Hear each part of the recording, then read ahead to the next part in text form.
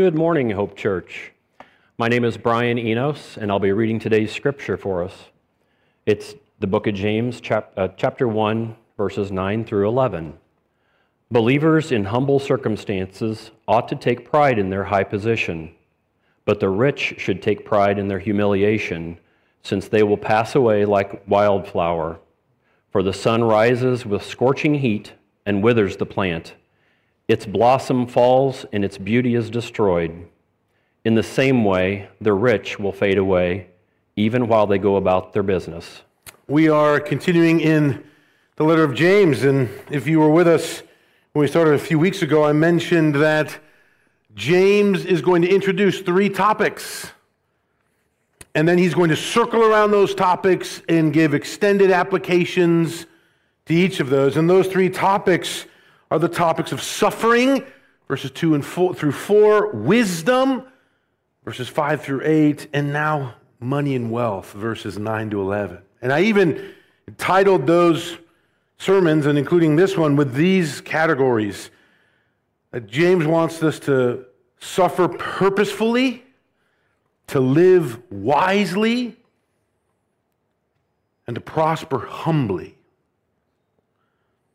And these are the ways that James ministers into our lives. And I worry about this topic because it's just going to be a hard one for us to fully comprehend. Not because it's any more intellectually challenging than the others, but because of the context in which we live or were born and we understand.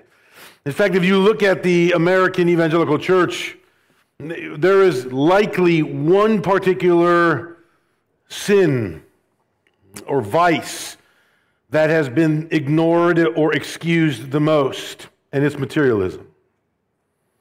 Plain and simple, we are in, as I'll talk about in a minute, the wealthiest country in the world, arguably the wealthiest country that's ever existed, and materialism is just the starting assumption. It's hard to even know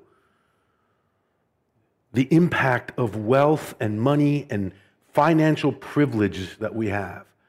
Now, in our Christian culture, we've got numerous red flag, things that we flag. Somebody's speaking with words they're not supposed to use, we flag it. And certainly sexual sins are the ones we fight against the most. But I worry that sins of materialism can ebb and flow in and around our lives and our churches, and nobody flags us for it. There's the least amount of accountability. We have entire programs for our phones or computers, Covenant Eyes is an example, that will flag if for some reason we go to a website or watch something that's inappropriate. But is there a program for our bank accounts or our spending habits? We could be entrenched in a love of money. Nobody would ever know, as long as we don't say the wrong words in public or get caught looking at the wrong things. Our materialism, like a cancer, can eat away at our souls, and nobody ever calls it out. Well, to be frank, Jesus spoke way more about a love of money than he did swear words or even sexual sin. It doesn't mean Jesus wasn't against those. The Bible speaks about speaking what is right and true and good, and our language should reflect that. James will talk about that, and the Bible's loaded with comments about proper sexuality and the issues of the body, filled with them. But 4 to 5 times more, God's word talks about the love of money. So I'm going to pray and ask the Lord to minister to us through his word. These 3 short little verses are not hard to understand, but it will take the power of the Spirit for our souls to be penetrated by the reality of its truth. Let's pray. Father, we ask for you to minister to those of us who are here, who hear your word. We ask for you to care and tend to our souls as the chief shepherd and guardian of our souls. Let the song we just sang, "Be Thou my vision, O Lord of my heart," that my heart's desire would be formed and shaped by the gospel and by my Lord. So minister to us now through your powerful word, we pray in Jesus' name. Amen. When you're at the top of your notes, I give you what I think the theme is. It's just going to take some time to flesh it out. But here's the message James 1, 9-11 is saying. Christians are to live out their socioeconomic status with the perspective of their identity in Christ, right? So the short of it is, your identity in Christ and your nature as a Christian determines how you live out whatever wealth status you have, whether you are, according to verse 9, in humble circumstances, or whether you're verse 10 and 11, the rich. Either way, it is not your socioeconomic status that defines who you are or controls how you live. It is your identity as a Christian. These verses, and James in general, doesn't just pick on one side.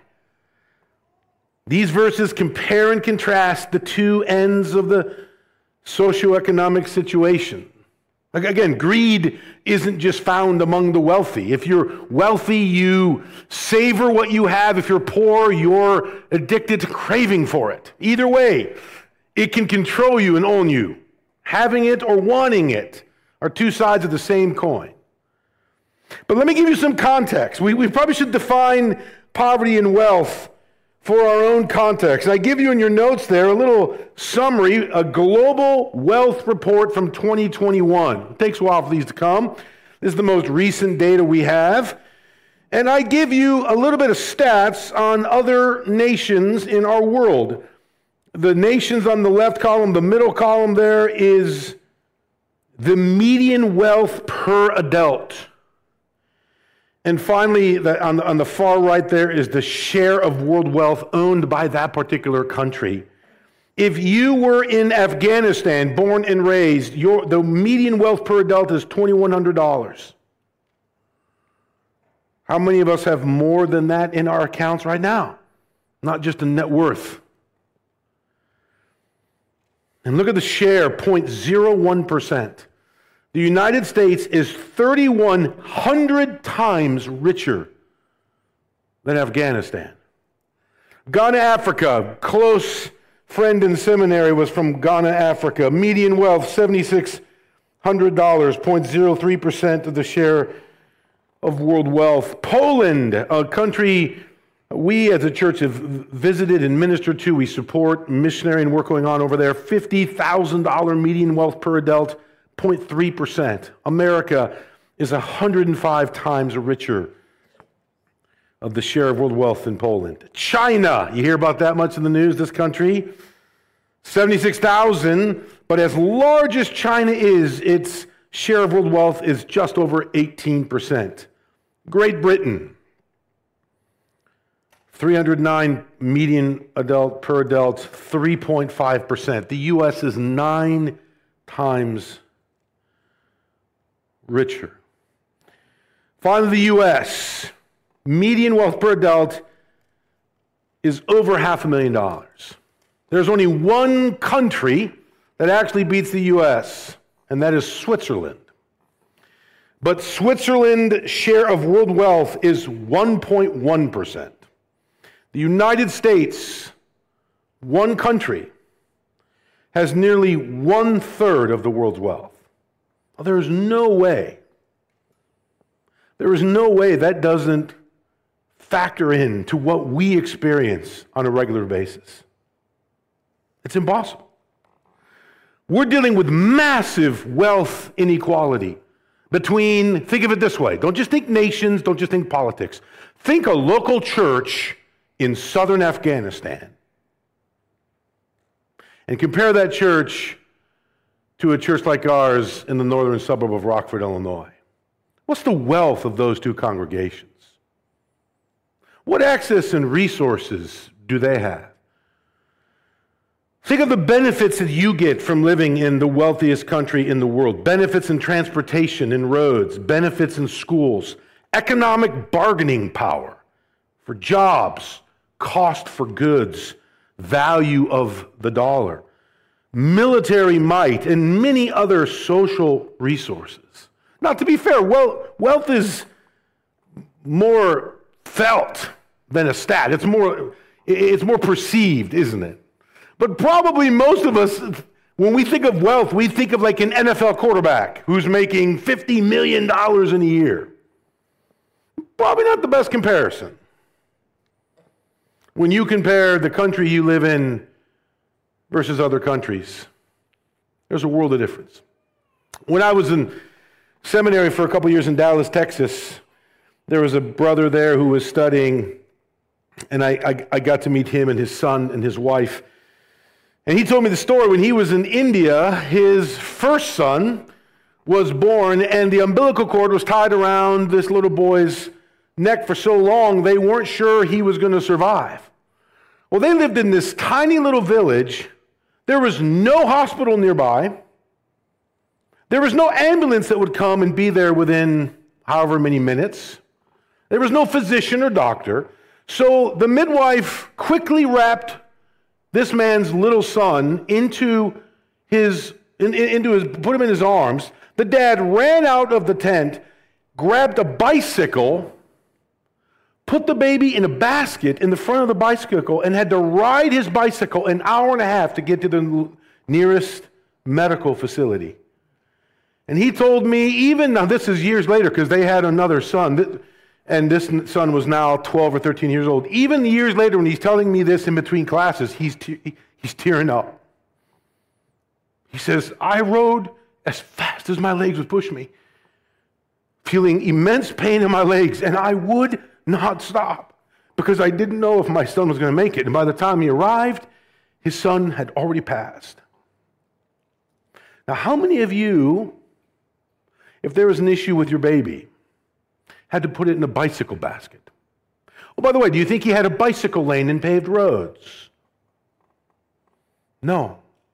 You think he had a cell phone or phone access he could use? No. He's driving down dirt, gravel roads on a cheaply built bike for an hour and a half. The son was pronounced dead. They wrapped him back up, and he put the baby back into his basket and drove back and handed the baby to his wife, and they did a service, had a funeral for their son. When they moved to the United States of America, within 9 to 12 months, the son their next son, the son that survived, went from being 85 pounds to somewhere near 135 pounds, and he'd only grown just about an inch or so. But the kind of quality of food, like protein, he has not had in his country. Now, you might be interested to hear this. That students from that seminary's been around for 98 years, Dallas Theological Seminary, great place. That school's been around for 98 years, and in those 98 years, about 40 to 45% of the students actually come from overseas. And you would assume that of these graduates, the majority of them would go back to their country, right? That's why they came. This brother that I'm telling you, when he graduated from Dallas, where did he go? He went to India, which is where he's from, which is why he came in the first place. Because if they don't have a hospital, they probably don't have a seminary with a couple thousand books sitting around for them to study. So he comes to the U.S. to study, and then he goes back to India. But interestingly, 75% of the graduates from that seminary, not only did they not go back to their country, they actually never left Dallas-Fort Worth area. Now that's all the graduates. That's not just the international students. The majority of people that study at this seminary never leave Dallas-Fort Worth. If you ever go to Dallas-Fort Worth, you want to know why there's so many churches? But think of how many international students leave South Korea, North Korea, various countries in the continent of Africa, India, China, and they come, and what do? Like this friend of mine, his son grows. He puts on healthy mass. He has precision professional doctors that see him all the time. The roads are paved. They have a water source in their house. They don't have to walk a quarter of a mile just to get a drink of water. They have it in their own home. And all of a sudden, it's kind of hard to want to go back. And at least for the students at that school, 75% of them never even leave the county. So think of the access, and maybe this is hard to compare. Maybe you weren't born and raised in Ghana, and then you moved and you joined the Hananiga School District. But think of the benefits you have in education, in physical comforts, in medical care, in entertainment, travel, and safety. And ask yourself the question, is that average? Like, is that the norm? So however we want to look at this text, we at least have to put it in a bit of our own context.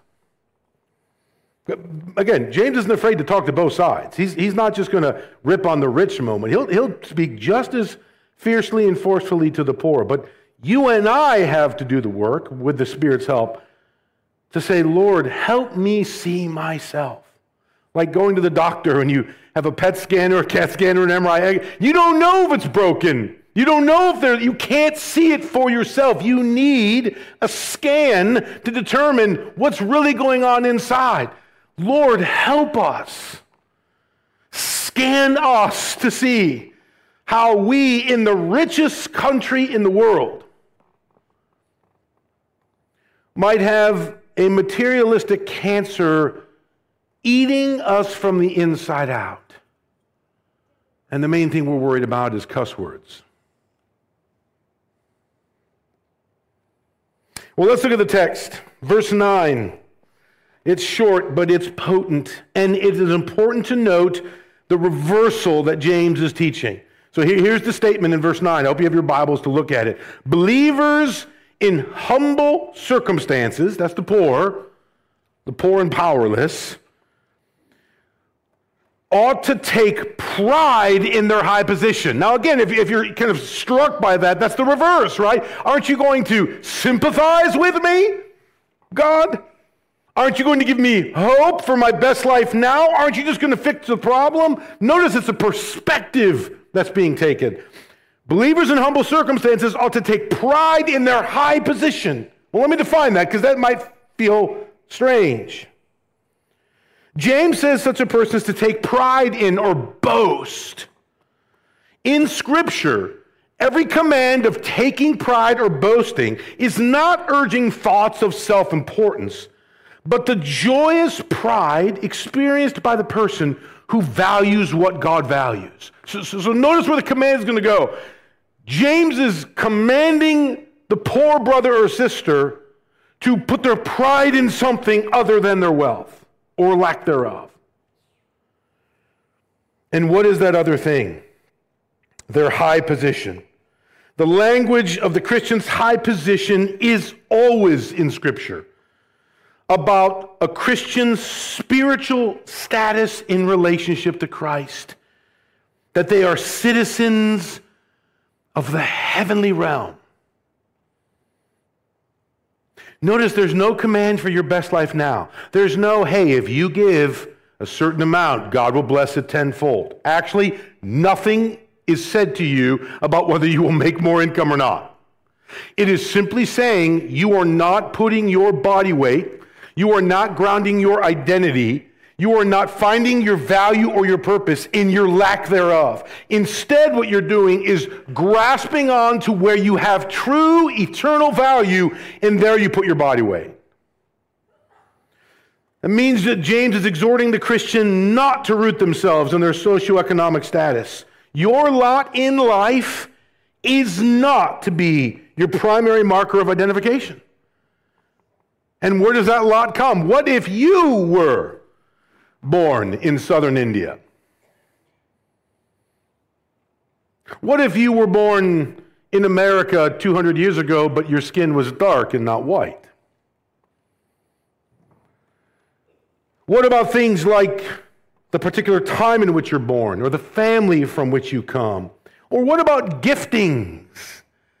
There's going to be people, as sickening as it is, that might make $50 million a year because they can throw a football 70 yards and hit somebody in the numbers. I throw a football and my shoulder just hurts.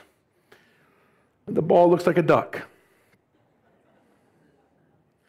Here's the specific exhortation. James is commanding poor Christians to embody their poverty and powerlessness as heirs of the glorious kingdom of God and as beneficiaries of all the riches God the Father intends to bestow upon his children. You are to embody your condition knowing that you are beneficiaries of all the wealth in creation. You are heirs of God and his kingdom. So think of it this way, and I'll use this example for the rich as well. Let's say you have a bum knee, your leg is hurting, or an ankle, whatever it may be. One of your legs is weaker or injured. So what do you do when one leg is weaker? You rely on the other leg. You're just more cognizant to balance or put pressure with the other leg to baby a bit your weaker leg. So the poor Christian is counseled by God to put their body weight on the strength of their identity, which is not their human condition or the money that they may have, but their identity in Christ. Not easy to do. Let's look at the rich.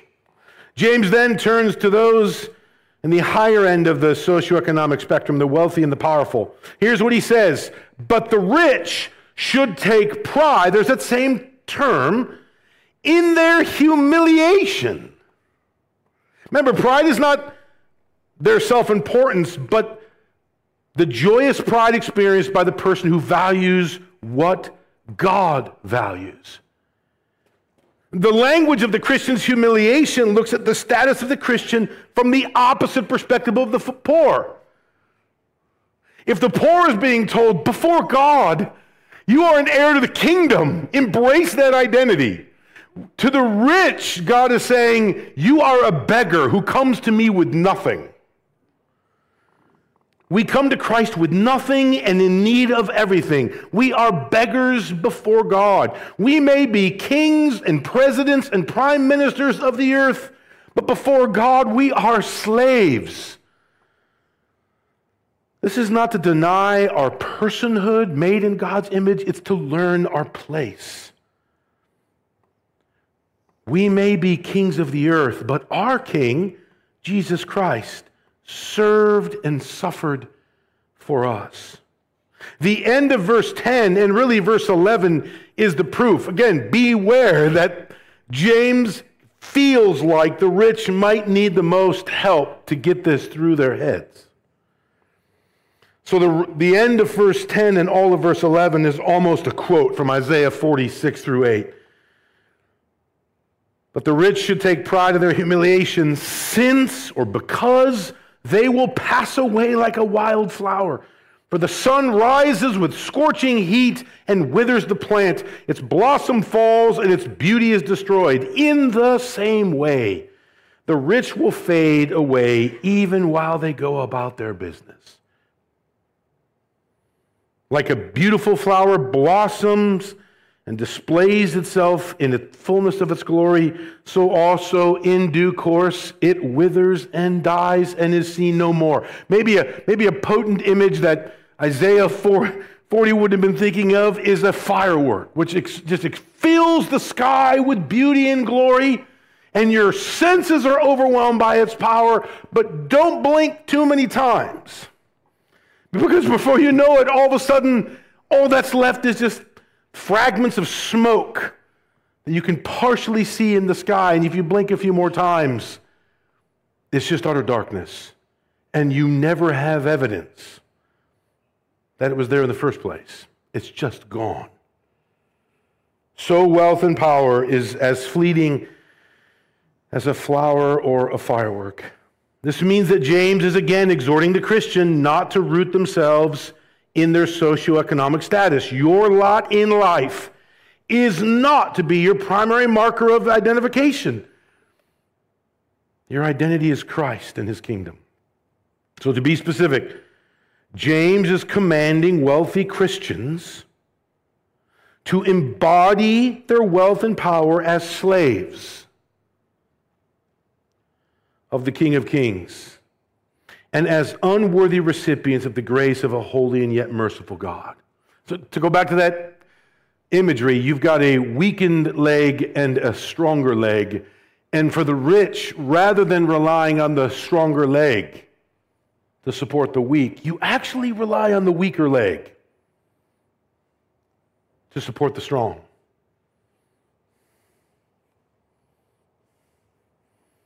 How can we live this out?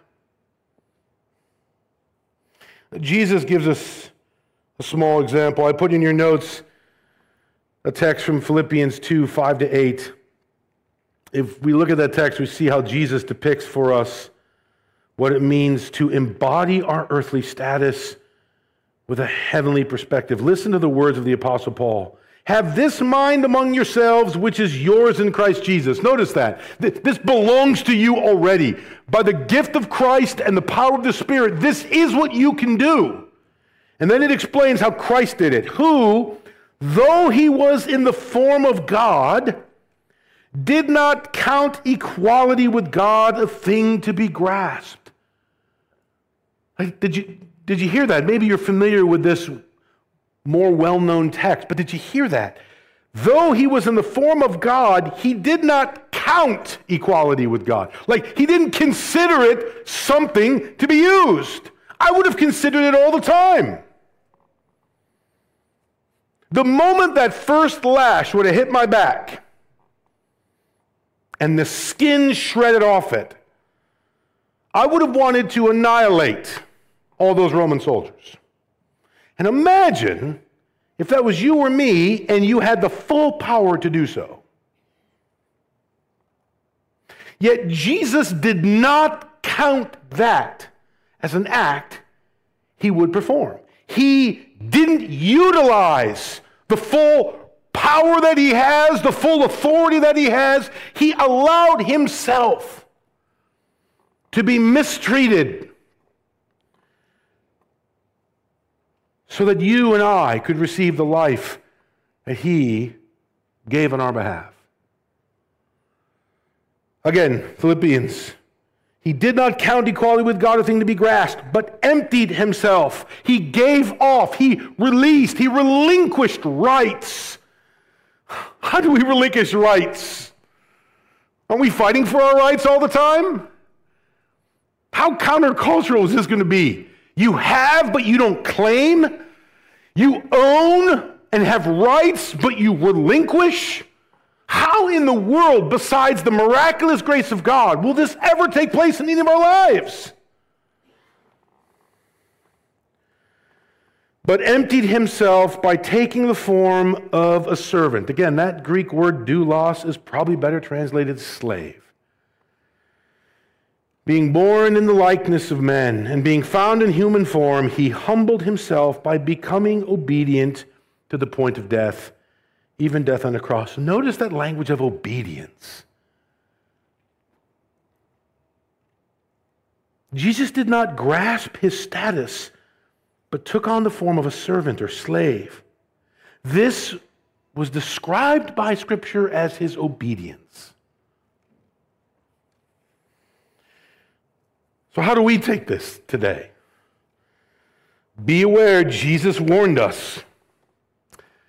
You will either serve God or money. So which is it for you? And how do you even know? How do you, in the wealthiest country in the world, know whether all of the privileges and comforts that you were born with, you've never tasted anything different? How do you know if you're sacrificially not counting those something to be grasped, or they've actually manipulated your soul and your heart in such a way that they own you more than you realize? Oh, and realize the temptations of Jesus that Satan did. When Satan tempted Jesus, what did he tempt him with? He offered him everything, the whole world.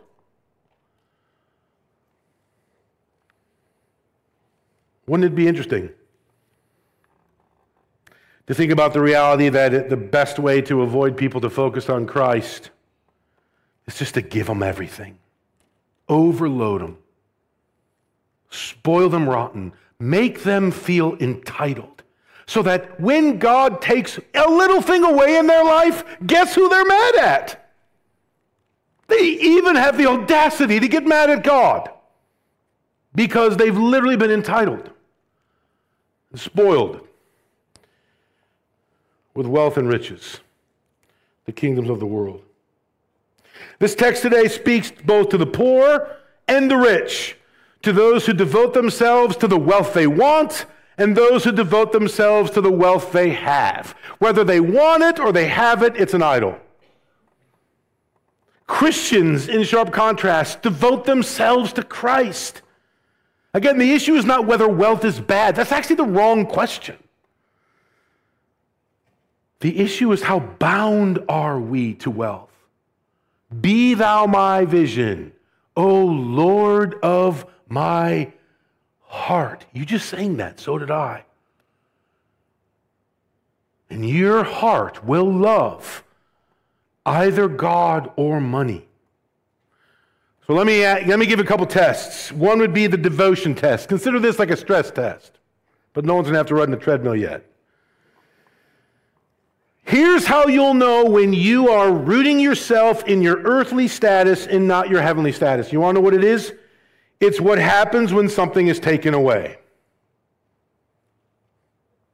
Let something be taken away. It doesn't even need to be money.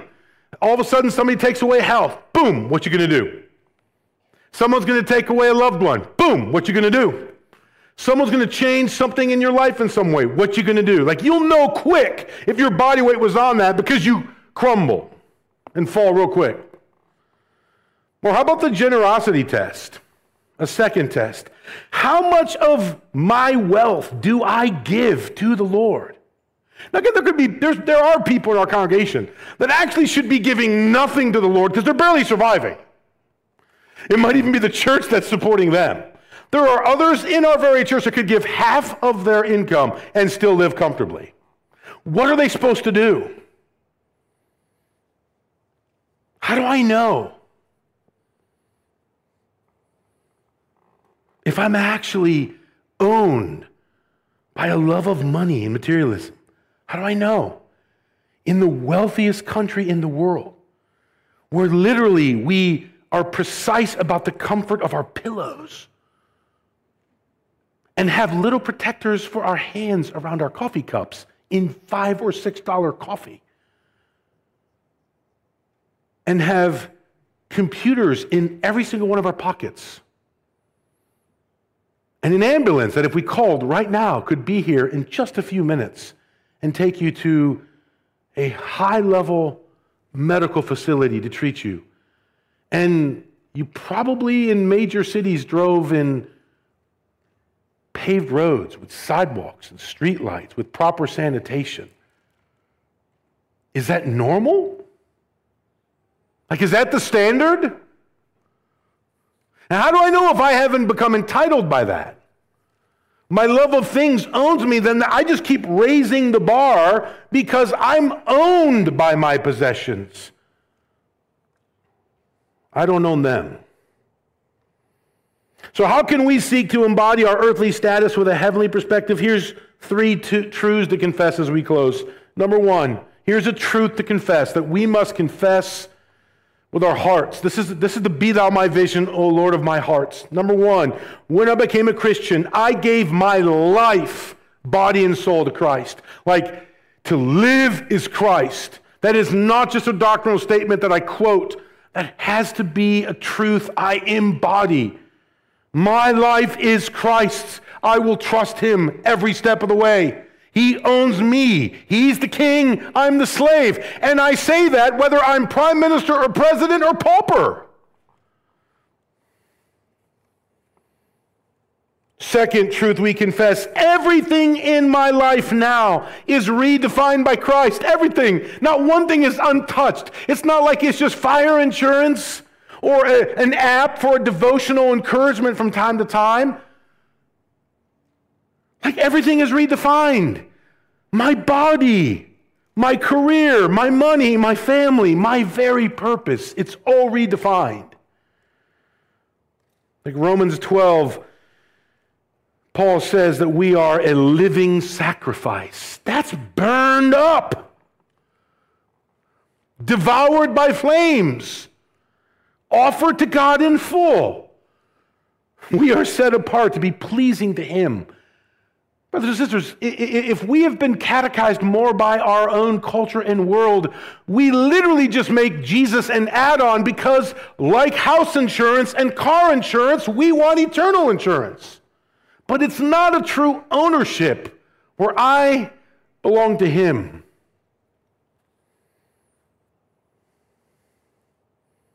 Finally, the last truth to confess: my status in this life does not define me. Here's the tough one.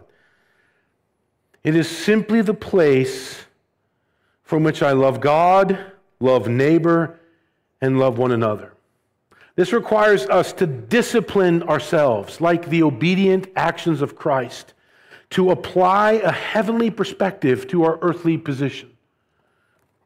Why do so many international students go to Dallas, Texas for 4 years of seminary and never leave? Well, they want good things for their kids, don't you? They want good things for their spouse. They want the treatments that their bodies can get with some of the best physicians on the planet in one country. Is it wrong to want to give good things to your kids? But what about the gospel? What about Christ? My status in this life does not define me. It's simply the location, whether I'm the starting quarterback for a football team, the prime minister of a country, or a mechanic in a small shop in Afghanistan. It is simply the place from which I love God, love neighbor, and love one another. And at times, I may need to remind myself in the midst of my lack that I am a son or daughter of the King, and all the cattle on 1,000 hills are part of my inheritance. And at other times, I may need to remind myself as I sit in luxury and comfort and am the steward of ridiculous amounts of resources that I'm nothing but a beggar. I have no rights to claim before my King. And when my King tells me to give and live generously, it's not a question. It's a command. Lord, help us with this. Let's pray. Father, we are overwhelmed by the applicational difficulty of these verses, because this is speaking not just to a simple task with our hands, but with the lust of our hearts. And there's minimal accountability to most of us in regard to this area. There aren't people able to see and know the way that we are stewards of the wealth that you give to us. So, Father, we pray as Romans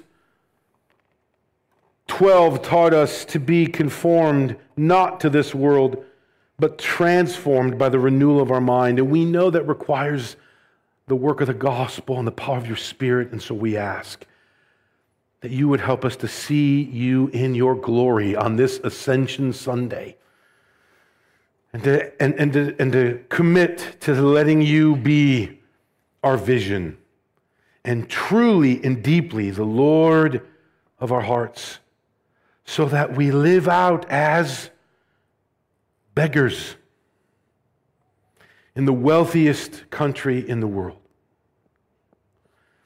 Help us, Father. Have mercy on us. Redeem our flesh from the love of self, and help us to love God with all our heart, soul, mind, strength, and wealth, we pray. In Jesus' name, amen.